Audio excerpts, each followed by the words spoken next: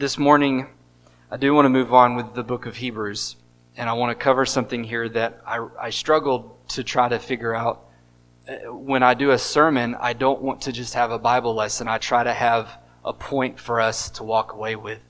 This morning, this section very much is more of a historical story.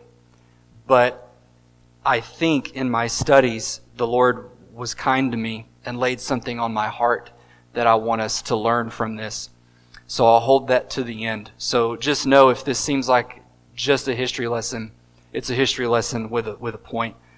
And that's the title of the message, is why we should care about a man from 4,000 years ago.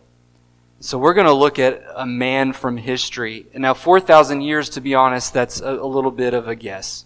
But it's a reasonable guess about how long ago this person existed.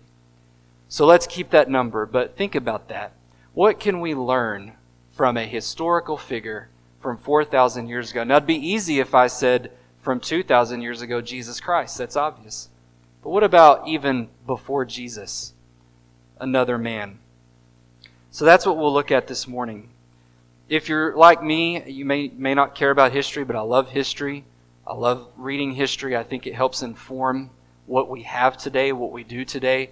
In fact, the Bible teaches this idea that nothing really is new. Things are sort of repeated from old, just in different ways, but history repeats itself. But what I want to show us this morning that the writer of Hebrews does, which to me is fantastic, he takes a historical story, a historical figure, and he's going to try to get us to see that guy, God did something with that man's story from 4,000 years ago that should help shape how we think and appreciate our salvation in Christ today in the year 2023. So that's the heart I want to convey from this. It would be easy, as I said, to keep this as just a Bible study. But the fact is, what the writer of Hebrews is doing, he's going to build a case. He's really doing a sermon. I think the whole letter of Hebrews was a sermon by a pastor. And I think for these 13 chapters was one setting. And so it's hard when we look at it in chunks and pieces. We're pulling it out. So we're doing that this morning. But what I just want you to see is if we were to keep reading, you would understand what he says in verses 1 through 10 has a point for something later on. It's basically, he wants us to understand something about a guy named Melchizedek. Because it's going to be important for us to understand why Jesus did what he did. That man from 4,000 years ago, Melchizedek, God did something with that and used it to help us understand Jesus Christ's work for us, dying for our sins, and the salvation that he offers us. So what he's going to do is this morning give us sort of a foundation, the historical background, to help us understand who Melchizedek was. Basically, then he's going to make a point later on to say, if you can understand Melchizedek, then you can understand the point I'm going to make about why Jesus is a priest after the order of Melchizedek. That will inform why our salvation is so important. And I want you to think of it like this, and I'll dive into the passage. But just how my mind works. Let's work big to small. So here's what's going to happen if you come with us for the next few weeks. The writer of Hebrews is going to now start making a case about why Jesus is superior and the salvation that he offers is superior. And how he's going to do it is he's going to start here with saying you need to understand who Melchizedek was and why he was important. That means Jesus has a greater priesthood. Then he's going to make the case around chapter 8 that because Jesus has a greater priesthood, he brings a greater covenant. And then that'll lead to Jesus ministers in a greater temple, a temple in heaven, not on earth. And then he'll end around chapter 10 with the big point to say, all of that means Jesus offers a superior sacrifice, the sacrifice of his own body to bring eternal salvation for those who draw near to him in faith. I want to read to you, we're going to jump ahead and it'll be on your screen, I believe, but I want to read to you Hebrews 10, and here's why. When we go through the next few weeks' sermons, remember Hebrews 10, I'll keep reminding us. We're really working our way to this point. We're just not there yet, but I want us to see what we're trying to get to. The point he's going to make after he explains all this stuff comes in Hebrews 10, verse 19. He's going to say, therefore, brothers, since we have confidence to enter the holy places by the blood of Jesus, by the new and living way that he opened for us through the curtain, that is, through his flesh. And since we have a great priest over the house of God, let us draw near with a true heart and full assurance of faith, with our hearts sprinkled clean from an evil conscience, and our bodies washed with pure water. Let us hold fast the confession of our hope without wavering, for he who promised is faithful. Let us consider how to stir one another up with love and good works, not neglecting to meet together as is the habit of some, but encourage one another, all the more as you see the day drawing near. I just wanted us to see context. That's what we're trying to get to. Is he's trying to go through this doctrinal stuff to say, therefore do this. And what's the do this? Have greater confidence in your salvation because Jesus is a greater priest, a greater sacrifice. He brings a greater covenant. So you can have all assurance that if he holds your salvation, it's done. You can take it to the bank. It's secure. So have confidence in this life. Now, in Hebrews 5:11, if you recall, he said about this, and the this was Melchizedek. We have much to say, but it's hard to explain because you become dull of hearing. And we went through the series on dull of hearing. Well, now we're coming back, and he basically says, I'm going to go ahead and explain more about Melchizedek because it's important. And how he's going to argue his point is in the first 10 verses that we're going to look at this morning. I would call that he's going to make a case for the superiority of Melchizedek's priesthood. It's greater than the priesthood Aaron offered in the Old Testament. And then around to verse 11, he's going to pick up and say, okay, there was a need for another priest to come after Melchizedek, not Aaron. And the answer is that'll be Jesus. And then he'll move and say, okay, now then, that means Jesus has an eternal priesthood. Why does that matter to you and I? Because if he offers you an eternal priesthood and you trust in him, that means your salvation is eternal. His priesthood never ends. Your salvation never ends. It's secure forever and ever. And then he'll finish up around chapter 8 with Jesus brings a superior covenant. A covenant not like the old where you brought animals and you kept 600 and something laws. Not like that. A covenant with a heart of faith. The Holy Spirit living in your heart, teaching you to follow God from the heart. So we're laying a foundation this morning. With that in mind, let me read the first 3 verses, and I'd ask you to join in standing out of respect for the reading of God's Word. Just the first 3. I apologize. I'm not sure I made it to the screen with this, so that's not their fault in the booth. But in Hebrews chapter 7, verses 1 through 3, it reads, For this Melchizedek, king of Salem, priest of the Most High God, met Abraham, returning from the slaughter of the kings, and blessed him. And to him Abraham apportioned the 10th part of everything. He is first, by translation of his name, King of Righteousness. And then he is also King of Salem, that is, King of Peace. He is without father or mother or genealogy, having neither beginning of days nor end of life, but resembling the Son of God, he continues as priest forever. Let's pray for a moment. Lord, thank you that I'm able to be back. I'm physically well enough to preach, and I'd ask that you'd continue to help me to get through this message. But more than that, Father, I just ask, Holy Spirit, you would touch every heart and ear here, that you would give someone a word that they came here today needing to hear from Hebrews. God, would you speak to someone in a way that I couldn't even imagined in preparing for this message? Just please touch our hearts and minds in a way, Lord. And if there's anyone here that doesn't know Jesus as their Savior, would something be said from Hebrews, Holy Spirit, that you use to draw them to you, convict them so strongly that they finally realize their need for a personal Savior to make you the Lord of their life. In Jesus' name I pray. Amen. Thank you. You may be seated. So like I said, please hang with me. A little bit of history, and we're going to get to a point in the end. So let's look at this here. Here's the point he's going to make. Melchizedek has a superior, or you could say greater, priesthood than Aaron ever could have offered. Aaron was from the tribe of Levi, and the Levites were the ones to be the priest in Israel. But he's going to make comparisons here, sort of apples to apples, and his point is going to just simply be, those guys had their place. They were important, but they weren't the point. God had a greater point beyond Moses and Aaron, beyond Levi. And he's going to use Melchizedek to say, let me show you something here that God was doing 4,000 years ago with a man for us today to learn something very special about our salvation in Christ. Melchizedek had a superior and a greater priesthood. And again, keep in your mind, the reason all this is important is he's going to make the case, not this week, but next, he's going to say Jesus comes after Melchizedek. So then everything he offers is greater than what Aaron, Moses, and any of them could have ever brought. So let's look at how he makes his argument for who Melchizedek was and why he had a greater priesthood. So the first thing is he's going to say, well, Melchizedek's priesthood was greater because it was eternal. It didn't have an end. It kept going. And that's in the first 3 verses here. And let me back up and let's talk about, though, who was Melchizedek? Who is he actually talking about? And if you've been with us over the weeks in Hebrews, he's come up before around chapter 4 or 5. But let me just say a few quick words here. He appears very, very briefly. He shows up in the Bible and then he's gone. You don't ever see him again. There's really technically only 4 verses in all of the Bible, just 4, that reference Melchizedek.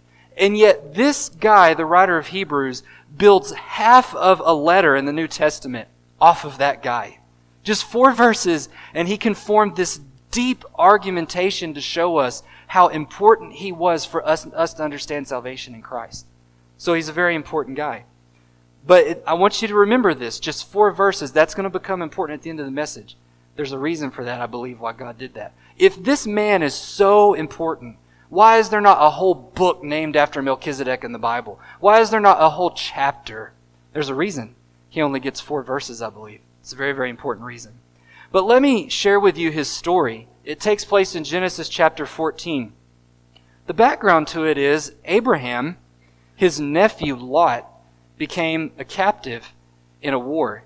Lot got caught up in the middle of these kings fighting each other.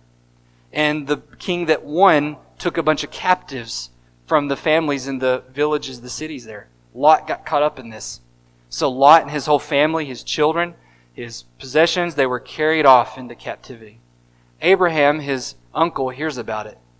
And the Bible says that Abraham rallied some 300 or so men just on his farm, his ranch, that were able to fight. So Abraham had a lot of people serving his farm, huge farm, and they were somehow combat trained or able to fight, and Abraham formed this militia, and they set off to rescue his nephew Lot. And the story goes he won. They have this battle. Abraham and his 300 and some militia men, they overthrow the king that won, rescues his nephew Lot, gets his family back, gets the possessions back. Victory. Abraham's triumphant, so he's traveling back to his home place where he was residing. On the way to him traveling back, something mysterious happens. And that picks up in Genesis 14, verse 17. It says, after his return, that's Abraham, from the defeat of Chedorlaomer, that's the kings, some of the kings he defeated, and the king of Sodom went out to meet him at the valley of Sheva. That's not important. Verse 18 is where it gets important.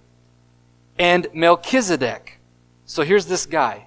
He comes out of nowhere. We're given no background to where he came from, who he was. He just appears out of nowhere here in verse 18. And it just says, Melchizedek, king of Salem, brought out bread and wine. And there's this parenthetical explanation that he was priest of God Most High. Again, this is the Old Testament, the book of Genesis. This is before Exodus and where God's revealed more of himself to people. But somehow, God had gotten his message out to other nations on the world, and this guy, Melchizedek, personally knew the one true God. Jehovah, Yahweh, he knew him. And it says not only did he know him and serve him, God made him a priest to himself. This is before Aaron was born. Remember, Aaron was the first priest. But yet here we have reference to Melchizedek is the first priest to God Most High. Before Levi was ever a thing, before the priest of the Levites was ever a thing, before the tabernacle was built, before any of that, we have this reference to, no, there was already a priest that God was using. And his name was Melchizedek. Look what he did, verse 19. He blessed Abraham and said, Blessed be Abram by God Most High, possessor of heaven and earth. And blessed be God Most High, this is Melchizedek talking, who has delivered your enemies into your hand. Now notice what happened here. Abram gave a tenth of everything to Melchizedek, it's implying. Gave a tenth of the spoils of war is the implication there. The stuff that he had gained from the victory of the battle. We would call that a tithe. Abraham tithed to Melchizedek. Now if you're confused, good. because there's no other explanation about Melchizedek in the Bible. He shows up and he's gone. He appears out of nowhere. He brings out bread and wine. Abraham had some idea of who he was because he tithed to him.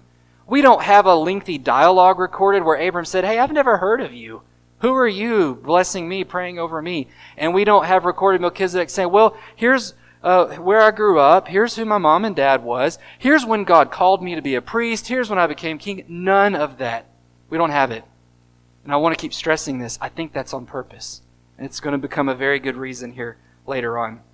So let's go back to Hebrews. Who was Melchizedek? People have wrestled with this. A lot of Bible scholars have tried to wrestle with, who was that guy? And what happens is they start to theorize, well, maybe he wasn't really a person at all. Maybe that story was just an allegory, and that it didn't literally happen. It was just an allegory for something else. And my question would be, if that's true, but for what purpose? Allegories are usually explained later on in the Bible, and this one would have no explanation. I don't think God would do that. God would tell us a purpose and help us understand. So I think that theory is out. Some have argued that maybe he was an angelic type figure. He wasn't fully human. Some have gone so far as to say, well, maybe what was going on is it was an Old Testament appearance of Jesus, the Son of God. Maybe Melchizedek was the Son of God that appeared to Abraham and blessed him and did all that stuff. And he didn't know his name was Jesus. He didn't know who he really was, but he was the Son of God appearing there.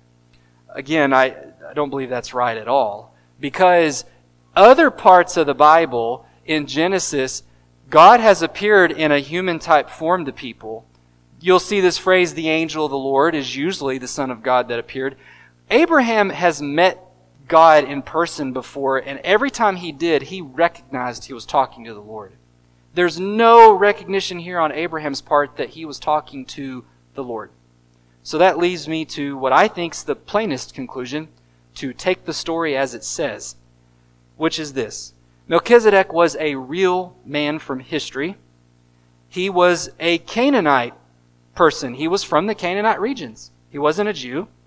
But he was a king over a place called Salem, which interestingly enough, Salem later becomes Jerusalem. The name changes. So he's a king over the Jerusalem area. And he was priest to God Most High. Yet he was a Canaanite and from that area, but he worshipped the one true God. So that's my take. Just take the story for what it says. He was a real person from 4,000 or so years ago. We don't know his background. That's fine, but he was real. And he met Abraham. And Abraham recognized his importance. Now, what makes this guy so significant is the way in which Hebrews uses him. He spends a huge part of this letter or sermon, I believe, using Melchizedek to make a case for Jesus being a greater high priest and king. So to appreciate that a little bit better, that's why I believe he goes through here to say we need to understand who Melchizedek was and what he did with Abraham, and that's going to help us understand Christ later on. Now, one more thing for background. I'm sorry, this is a little bit like a lesson here, but just hang with me. We need to understand one more thing to understand Melchizedek's story. And that's this idea of called typology in the Bible. There's a $2 word for you. Typology in the Bible is used a lot. And let me help you understand this. And I think once I give you two examples, you'll say, oh yeah, duh, I knew that. You just probably have never heard the word typology. Typology is a way that the New Testament writers would pull on the Old Testament. They would take a concept from the Old Testament, pull it into the New, and give it a deeper meaning, a fuller meaning, because of what Jesus had done. So they took a real historical event from the Old Testament, or a concept, and then they would say, hey, we can understand that in a bigger sense when we filter it through Jesus. So they would take an Old Testament idea and use it as a type for something Jesus had done. And sort of gave it a fuller interpretation, a fuller meaning. Let me give you an example of two types that the that the New Testament used from the Old. The first one would be the bronze serpent in Numbers. In Numbers 21:7, Israel sinned, deeply sinned. God sent these venomous snakes through the camp and it started biting people and making them sick and some died. And they cried out to Moses. In Numbers 21:7, it says, the people came to Moses and said, we have sinned, for we have spoken against the Lord and against you. Pray to the Lord that he take away the serpents from us. So Moses prayed for the people, and here's what he did. God told him, make a fiery serpent and set it on a pole. So make a serpent-like statue and stand it up. And everyone who is bitten when he sees it shall live. Moses made a bronze serpent and set it on a pole. And if the serpent bit anyone, he would look at the bronze serpent and live. Now that is a real historical story from the book of Numbers. But Jesus Christ himself, when he talked to Nicodemus, said this in John chapter 3, verse 14. And he said, as Moses lifted up the serpent in the wilderness, so must the Son of Man be lifted up, that whoever believes in him may have eternal life. So even Jesus used that event of the bronze serpent statue as a type for something he would do. He says, look, I'm going to be physically lifted up on the cross, and that's kind of like what Moses did with that serpent in the Old Testament. Another quick example is in Genesis 22, verse 8. Abraham said God will provide for himself the lamb for the burnt offering. And let me skip to the Passover in Exodus 12. God said, you're to keep this lamb in your house until the 14th day of the month, when the whole assembly of the congregation shall kill their lambs at twilight. Then they shall take some of the blood and put it on the two doorposts, on the lintel of the houses in which they eat it. So there's this concept in the Old Testament of a lamb being provided by God and its blood saving people. Then you fast forward to John 1:29, and John the Baptist sees Jesus and cries out. He says the next day when he saw Jesus coming toward him, he said, behold the Lamb of God who takes away the sin of the world. Now Jesus wasn't literally a lamb, but John said, all of that Old Testament stuff about God providing a lamb and it's saving people, Jesus is the sort of person that does that. He's like God's lamb being provided. I shared all that to say that's what Hebrews is doing with Melchizedek. He's taking that story and saying, let me give it a fuller meaning for us to understand something about Jesus Christ. He does it with Melchizedek. He uses him as a type to explain Jesus' priesthood.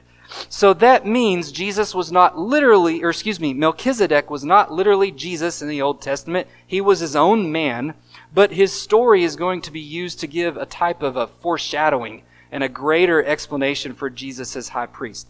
So with that in mind, let's look at Melchizedek a little bit more. Let's look at his titles. In verses 1 and 2, he gives us some descriptors of Melchizedek. He says, this Melchizedek, and he calls him King of Salem. And I told you Salem became Jerusalem. So King of Salem, King of Jerusalem. That's significant because he's a Canaanite. He's not a Jew. He's from the Canaanite region. But yet he's a king, and he's a king over the Jerusalem area here. So Melchizedek wasn't just a priest, he was a king. He ruled over a city area there, a region. And then he says he was priest of the Most High God. So he's a king and he's a priest. He is a priest of Jehovah, of Yahweh, not of Baal or all these other gods. No, he was a worshiper of the one true God. So he's king of Salem or Jerusalem, and he's priest of the Most High God. So then we can say about him, he's a priest king. He's both in one. He wasn't just a king and he wasn't just a priest. He's a priest king. Why is that important? Because in Israel, that was not possible. Only a priest could come from Levi. A king could never come from Levi. They couldn't cross over. You could never have a person in Israel sit on the throne of David who was also a priest. Impossible according to the law. The roles were always separate. But here, this guy merges the two together. He is both priest, representing people to God. He's like a bridge between holy God and sinful people, and functions as a king on behalf of God as well. Who's this sounding like? Jesus Christ. Both priest and king together. That's, again, the point he's trying to make. So, what about his names? He says in verse 2 here, the point I want to get to, he says, Abraham apportioned a tenth part of everything. But look what he says here. His name by translation means king of righteousness. So the name Melchizedek means king of righteousness. And then he says, when we talk about him being king of Salem, that can be translated king of peace. So what are his titles? He's a king that bears righteousness and a king that brings peace. Again, who is this all sounding like? Jesus, the Prince of Peace, the King of Kings and Lord of Lords, the bringer of God's righteousness to mankind. That's how he's using Melchizedek to set the case for us later of all Jesus has done. This is all foreshadowing Jesus. Well, let's get to the actual story of what happened. Again, verses 1 through 2, I'm still there. He says, "This Melchizedek, king of Salem, priest of the Most High God, he met Abraham returning from the slaughter of the kings, and he blessed Abraham. But Abraham then in return gave a 10th part of everything." So what did he do? He blessed Abraham, gave him a blessing, because he's a priest. He's functioning as a representative of God, and he's representing Abraham back to God. Remember, that was the priest's job. They're like a bridge between sinful people and holy God. They can't interact with one another, so the priest is like a connecting bridge. So Melchizedek represents that bridge between God and Abraham. He issues out a blessing on behalf of God to Abraham. And in return, Abraham tithes to Melchizedek. Now, that's what happened there. That's the exchange. But I want you to see the point he's really trying to make is in verse 3. And it's that his priesthood is eternal. Melchizedek's priesthood is eternal. It never stopped. Because in verse 3 he says, "He," that's Melchizedek, "is without father, without mother, without genealogy, having neither beginning of days nor end of life, but resembling the Son of God, he continues as priest forever." That's the key. He continues as priest forever. His priesthood, it's as if it never stopped. Now let me say some things here. This does not mean literally that Melchizedek was fatherless and motherless. That's not what the wording means. What he is saying is, we have no record of his family genealogy. It's not recorded down for us. Remember, I've been stressing to you, there's only 4 verses about Melchizedek. There's very little information shared about him, and I think there's a reason God did that. If any more information had been shared about Melchizedek, we could not be talking about him today the way in which we are. So there's a reason I think God withheld information and made him be a mysterious figure. Because look, here he can say, look, we don't know who his mom was, his dad was. We don't know what family lineage he had. We don't know where he grew up.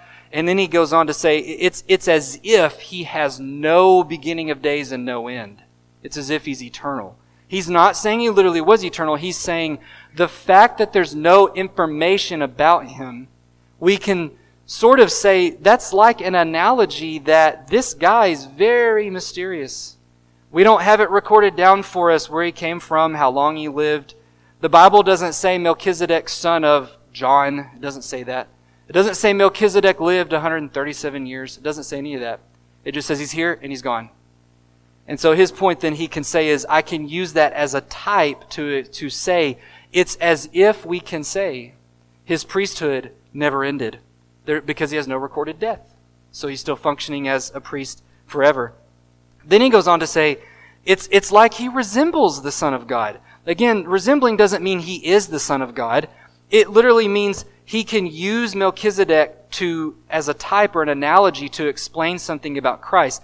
It's as if the lack of details about his story let him make the point. It's kind of like he shares the story of Jesus. Jesus comes from heaven. Yes, he had an earthly mother and Joseph his adoptive earthly father. But really though, Jesus is eternal. He's God. He come down to earth. He died, but he rose again. He's eternal.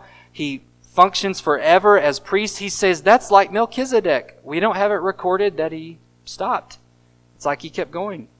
Therefore, his priesthood is greater than Aaron's. It's superior. Because Aaron grew old and died, and a son had to take over his priesthood. And then that son grew old and died, and another son had to take over. For generation after generation, they grow old, they die, a son takes over, they grow old, they die. The point he's making is that priesthood was temporary. It had a start and an end. Melchizedek, we don't have that recorded. We have no recording of when he was born and when he died. It's like his priesthood just keeps going.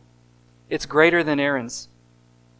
What he's going to do is make a case from Psalm 110 verse 4. Here's the other place where Melchizedek's mentioned. David wrote Psalm 110, and he talks about this sort of vision he had of the Father talking to the Messiah. He says, I saw both of my lords. I saw the Father speaking to the Son, the Messiah, and he says a bunch of things to him about how he's going to make his enemies his footstool. But David comes to Psalm 110 verse 4 and he says that the Father God said to God the Son, he says this, "The Lord has sworn and will not change his mind. You," now the "you" is talking of Christ. "You, Christ, are priest forever after the order of Melchizedek." So that's what Hebrews is going to do. He's going to pull that in to say, we need to understand that. Because Jesus functions as our high priest forever and ever and ever and ever. It doesn't ever stop. So your salvation never ends. Forgiveness offered to you is never limited. It's eternal. It's infinite. Because Jesus doesn't get his priesthood from Levi and Aaron. He gets it from Melchizedek. And God used that figure to make the point through David in Psalm 110, "I will carry on that priesthood forever like Melchizedek." And here we are today in 2023 reading it from Hebrews. He picked it up and said, "Dear Christian, take heart that your salvation is secure. It's eternal. It never ends. It's not limited." Because Jesus' priesthood was never limited, like Melchizedek's. This next point he's going to make is Melchizedek had an eternal priesthood, but his priesthood's also greater than Aaron's. That's verses 4 through 10. So here he says in verse 4, "See how great this man was, to whom Abraham the patriarch gave a tenth of the spoils." When you're studying your Bible, I always like to look for what are the commands? What are we supposed to do with what it says? There's actually only one command I could find in this passage here, and it's right here in verse 4. When my translation says, "See how great," that's the command. He's calling on us to say, look, you need to consider this man Melchizedek, how important, how significant he was. So let's look at him again. So look and consider how great this man was, to whom Abraham the patriarch gave a tenth of the spoils. And those descendants of Levi who received the priestly office have a commandment in the law to take tithes from the people, that is, from their brothers. Through these also are descended, though these are also descended from Abraham. But this man who does not have his descent from them received tithes from Abraham, meaning Melchizedek, and blessed him who had the promises. It is beyond dispute that the inferior is blessed by the superior, meaning Abraham is the inferior figure in that story, and Melchizedek is the superior. In verse 8, in the one case, tithes are received by mortal men, but in the other case, by one of whom it is testified that he lives. One might even say that Levi himself, who receives tithes, paid tithes through Abraham, for he was still in the loins of his ancestor when Melchizedek met him. I'll say this real brief, and I want to get to a point and we'll be done. He says, look, Melchizedek collected a tithe from Abraham. When they met, he collected a tenth, a tithe from Abraham. Abraham gave a tenth of the spoils of his victory to Melchizedek. And here's what's interesting, he says, is the Levitical priests, they are the ones that receive tithes from the other sons of Abraham.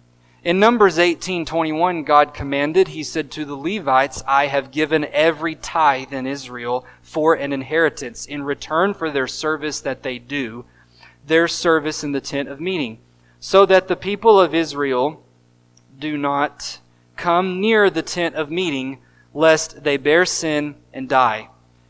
Verse 23, "But the Levites shall do the service of the tent of meeting, and they shall bear their iniquity. It shall be a perpetual statute throughout your generations, and among the people of Israel they shall have no inheritance." Verse 24, "For the tithe of the people of Israel, which they present as a contribution to the Lord, I have given to the Levites for an inheritance." So again, he says, look, the law called for the Levites to receive a tenth, a tithe, from the other tribes of Israel. God wanted that. He called for that. That was what they got for their service as priests and ministers before the Lord.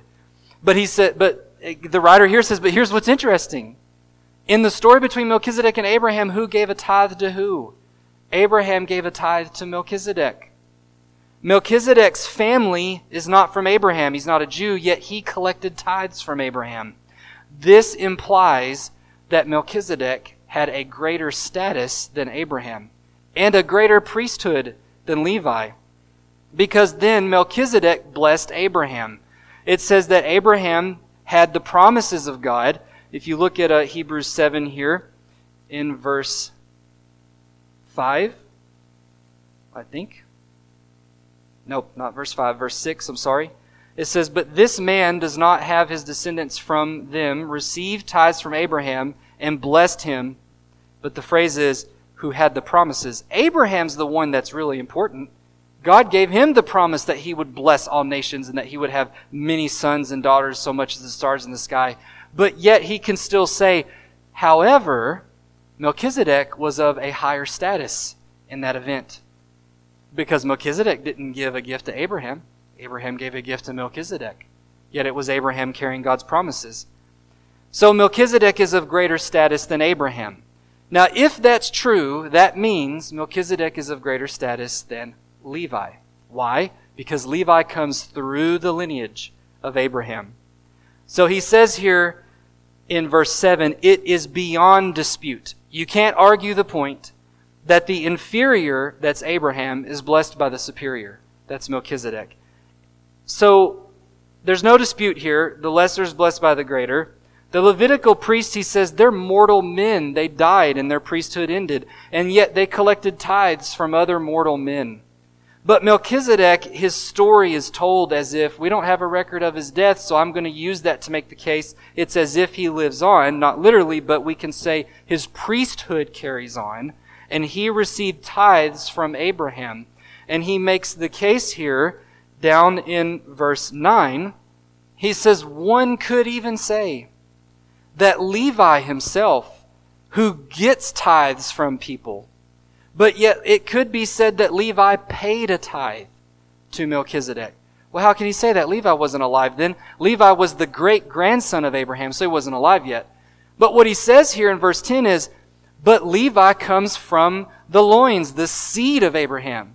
So in that sense, he says, I'm going to make the case that it's as if Levi was sort of in the body of Abraham paying a tithe to Melchizedek through Abraham. And that drives home his point. Melchizedek has a greater priesthood than Levi ever had, because it's as if Levi paid tribute to Melchizedek's. Now, all of that to finish with, this is the point I wanted to make for us this morning. That background will actually help us in sermons to come, because he will say, look, because of how important Melchizedek is, he's going to make a case Jesus Christ is like a priest of Melchizedek today, and here's the greater salvation that he offers. Here's what I want us to leave with this morning, though, that struck me as so profound studying for this. I want to end, and I want you to think about this concept. The infinite wisdom of God. Think about that. The infinite. That means it has no boundaries. There's no limits to the wisdom of God. Because I want us to see this point from going through all that. God's wisdom is truly profound. I think we say that, and we know it from our heads, but I want us to try to let it sink in our heart this morning. That's why I said it matters that we look at a man from 4,000 years ago, because it teaches us something so profound about the infinite wisdom of God. Think with me for a moment here. God, through the Holy Spirit, had Moses record the book of Genesis, which means he had him record the story about Melchizedek with just 3 verses. Very limited detail did he have Moses share about Melchizedek. We know very little about him. Perhaps around the year 2000 BC, some people say, is when that event could have happened. So then you fast forward, and I'm guessing a little bit here to be honest, but you fast forward, let's say 1,000, 1,200, 1,400 years later, give or take, and you get to King David. And King David can say what he said in Psalm 110:4, you are priest after the order of Melchizedek. So now we have only 4 verses in all the Bible, the Old Testament I should say, not counting Hebrews, about this guy Melchizedek. He's used in Moses' day. He writes about him. The event happens maybe in 2000 BC, maybe 1,400 years later. David references him. Then maybe you get 700, 800 years later, maybe 1,000 years, Hebrews mentions him. And now here we are today in 2023, 2,000 years after Jesus, and we're still talking about the guy. So what can this guy possibly tell us from 4,000 years ago about the wisdom of God? Because from what Moses said, not just what he said, but how he said it, or rather how little he talked about Melchizedek all those thousands of years ago, Hebrews uses that in such a precise way to share with us about how wonderful Jesus functions as our high priest, the greater salvation that he offers. If God had Moses give any more detail about Melchizedek, think about this hypothetical. If God had Moses do what he did with every other guy he wrote about, Abraham, son of this guy, and then Lot, son of this, and then Moses, son of that, and Aaron, son of that. Everyone's mentioned, and it says son of, and it gives their family name. And then it usually says they had sons and daughters, and then they grew to be 130, 140, whatever, and then they died. You have a record of their family, and you have a record of their years lived. Melchizedek got an exception. And I believe that was by design. God knew what he was doing. Because if Moses had given us any one more single piece of information about Melchizedek, we could not talk about him the way we are in Hebrews. We could not understand Jesus' salvation in the way he wants us to get it, about how he comes as a priest after Melchizedek. God knew what he was doing in how he had Moses write about Melchizedek, and then that allowed David to talk about him in one more verse 1,000 years later. That allows Hebrews to talk about him in the way he did thousands years later, and us to talk about him thousands years later. My point is this: God is very intentional in what he does and the way he says things. His wisdom is infinite. It knows no bounds. And I think it's displayed here in how he even had very little mentioned about Melchizedek. See, my mind says, I want to know more about the guy. He seems fascinating. Why can't we know more? And God's wisdom says, you don't need to know more. Because if you knew more, you couldn't be understanding Hebrews the way you understand it today, which helps you understand your salvation a little bit better. It would have thrown the whole argument off in the book of Hebrews. My point then is, if God can orchestrate events that span thousands of years, don't you think he can work in your life and mine in the year 2023 still today? This is the wisdom of God. He ensured salvation could happen in such a precise and perfect way that he could save us for all eternity without any limits. And it's all because of a man 4,000 years ago that he said we're only going to mention about him in a certain way, so that in the year 2023 my people can see what great lengths I went to save their souls and give them salvation for all eternity. Those who put their faith in Jesus can reap the benefits of Jesus being a priest after Melchizedek. The question would be, have you trusted God with your soul this morning? Have you trusted Jesus as your Savior to forgive you of your sins? You and I are not wise enough to save ourselves. Only Jesus can. But Christians, let me say, have you trusted God? I think this is a point I want us to see this morning. Have you trusted God in your daily life?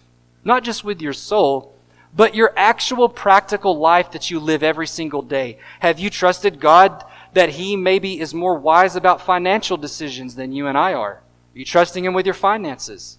Are you following biblical principles for financial management? Are you trusting God with how you're a husband, how you're a wife, how you're a mother and a father? Are you trusting his ways over your own? Because his wisdom is infinite. Are you trusting God with how you're an employee at your job, or going off of your own instincts? That's why I wanted to share this, to say this little event about Melchizedek shows us a far greater principle. God knows what he's talking about. So when you read in Proverbs, do this with your money and raise your kids this way, and you read in the New Testament, treat people this way and live this way, God means it. He put it in there that way for a reason. He knows what he's talking about. So our job's to listen to it, follow his wisdom, not our own. Isaiah 55 says this: seek the Lord while he may be found. Call upon him while he is near. Let the wicked forsake his way, and the unrighteous man his thoughts. Let him return to the Lord, that he may have compassion on him, and to our God, for he will abundantly pardon. For my thoughts are not your thoughts. This is God talking, saying, my thoughts are not like your thoughts, neither are your ways my ways, declares the Lord. For as the heavens are higher than the earth, so are my ways higher than your ways, and my thoughts higher than your thoughts. You could be in a situation you say, I don't see a way through this, I don't understand this, but hear me clearly. Trust the Lord's wisdom. It's infinitely wise. And here in Isaiah, he's repeating this idea. You may not understand how it's going to work out by doing it God's way, but you have to trust it will. because God knows what He's doing. Proverbs 1:7 says, the fear of the Lord. You want to be smart? It starts with following and acknowledging God first. The fear of the Lord is the beginning of knowledge. Fools despise wisdom and instruction. Proverbs 3:5-7, trust in the Lord with all your heart. Do not lean on your own understanding. In all your ways, acknowledge Him. He will direct your paths straight. Don't be wise in your own eyes. Fear the Lord and turn away from evil. So brothers and sisters, I just didn't want to give a history lesson. I want us to leave with this.